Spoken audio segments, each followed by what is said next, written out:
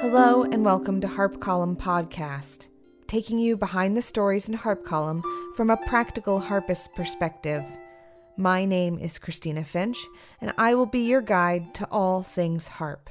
Music for today's episode comes from one of the honorable mention winners from the recent Harp Column music competition, Meditations by Evan Henry, performed by today's guest, author of the sounding board article titled 365 Days of Harp, from the May-June 2020 issue of Harp Column. Dr. Rosanna Moore, or Rosie, is a harpist, actress, academic, and all-around lovely person. She holds one of the only tenured second harp chairs in an American professional orchestra with the Rochester Philharmonic, and is the newly appointed instructor of harp at the University of Oregon. She and I attended Eastman at the same time, she as a master's and I as a doctoral student, and we have had many musical adventures together. As the title of her article suggests, Rosie took part in a self-imposed project of posting a video of herself on Instagram every day for a full year. I asked her to share what motivated her to enter and carry through on such a huge project.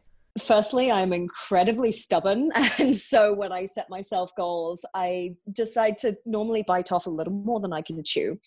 At the beginning of 2019, I was actually studying for my final doctoral exams at Eastman, which I know you know very well. And I wanted to make sure that I kept playing throughout that. I know so many colleagues who have gone into these exams and they've not touched their instruments, or they've not sung, or they haven't composed for 2-3 months in the run up to the exams. And my approach to that was, well, I went into this degree to be a performer. I'm going to come out the other side a performer regardless of what happens. So I wanted to make sure that I was touching my harp every day, even if I just played a glissando, even if I just improvised. Part of the reason why I started it as well was because of the Harp Column 30-day challenge. I'd seen that in previous years, and every time it had come up, I either had a big concert that I was preparing for, or I had an audition, or I had something which meant that I didn't feel I had the time to dedicate to that particular repertoire that they were asking for each time. So instead of doing that, I decided to do it for the entire year, because go big or go home. I can imagine a lot of people, myself included, would get to about day 165 and be like, I'm done. It's enough. That's enough. Were there ever days that you felt that way? Yeah, a little bit. There were a couple of days where I would get to 11:30 at night, and either I'd been traveling all day, or I'd been teaching, or I'd done a concert. So it was one of those, I would go, I got home.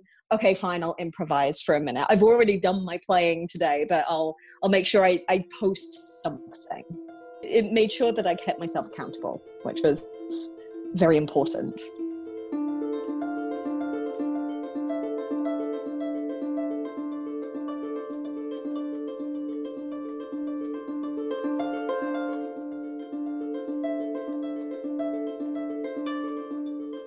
So, a 365-day commitment is not something to overlook. In her article, Rosie talks about how the project has helped her explore and examine her own repertoire, how it's helped her connect with the community, and brought her back to her practice room day after day. But I wanted to know more about the process. Anyone who's done any recording knows it can be frustrating at times and simple at others. I asked Rosie how she dealt with the recording of it all.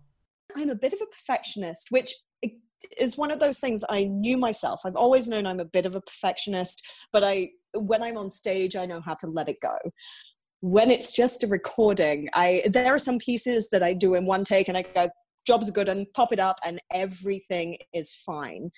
But there are certain pieces where I took 20 or 30 takes, and if I'd had the space on my phone, I would have posted a bunch of bloopers. There was a lot of me playing a chord and then going, oh, that's the wrong pedal. Or getting halfway through and just looking at the harp as though I've never seen it before and going, I know this piece, I've had it memorized since I was 12. And I think that was interesting to see that I can let go of a lot more when it's not recorded.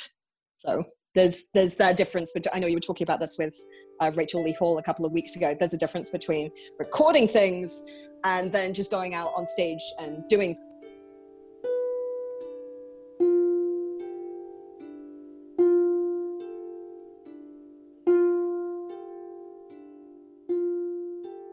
So you have gone from 365 days of harp to 366 days of harp since it is a leap year. Oh, yes. Let me tell you, when I saw that you had chosen to go into a second year, I was quite surprised. This could have gone one of two ways. Part of me was going to go on a complete social media blackout and just go and live in the woods for a week. And I was actually puppy sitting for a friend of mine around Christmas time. And I had my harp there, so I was practicing.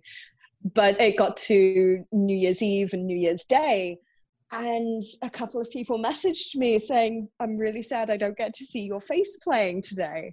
And the little guilt mode turned on, and I went, it's a leap year. It could be 366 days of happiness.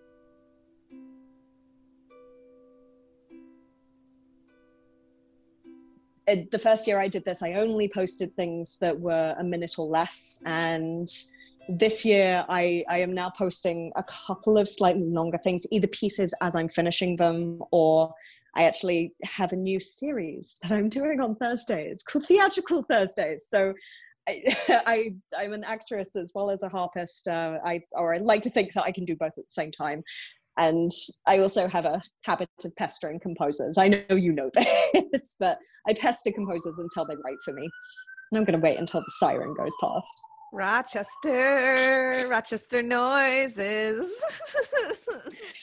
So I do a lot of acting and harp at the same time, and coming up with this Theatrical Thursday, whilst we're all social distancing and we're in quarantine, it's giving me an excuse to put my contact lenses in, put a full face of makeup on, put my hair in rollers, wear a gown, and basically just prat around my living room for a good 5-10 minutes, and then post the entire video. And that seems to be entertaining people more than anything, which I guess is kind of the secondary reason why I did this. It's partly just for myself, but also I like to entertain. That's part of the reason why I'm a musician. I like to make people smile or think or feel something. So that's been a really fun part of that. And I hope that whoever watches it enjoys what I've done with it.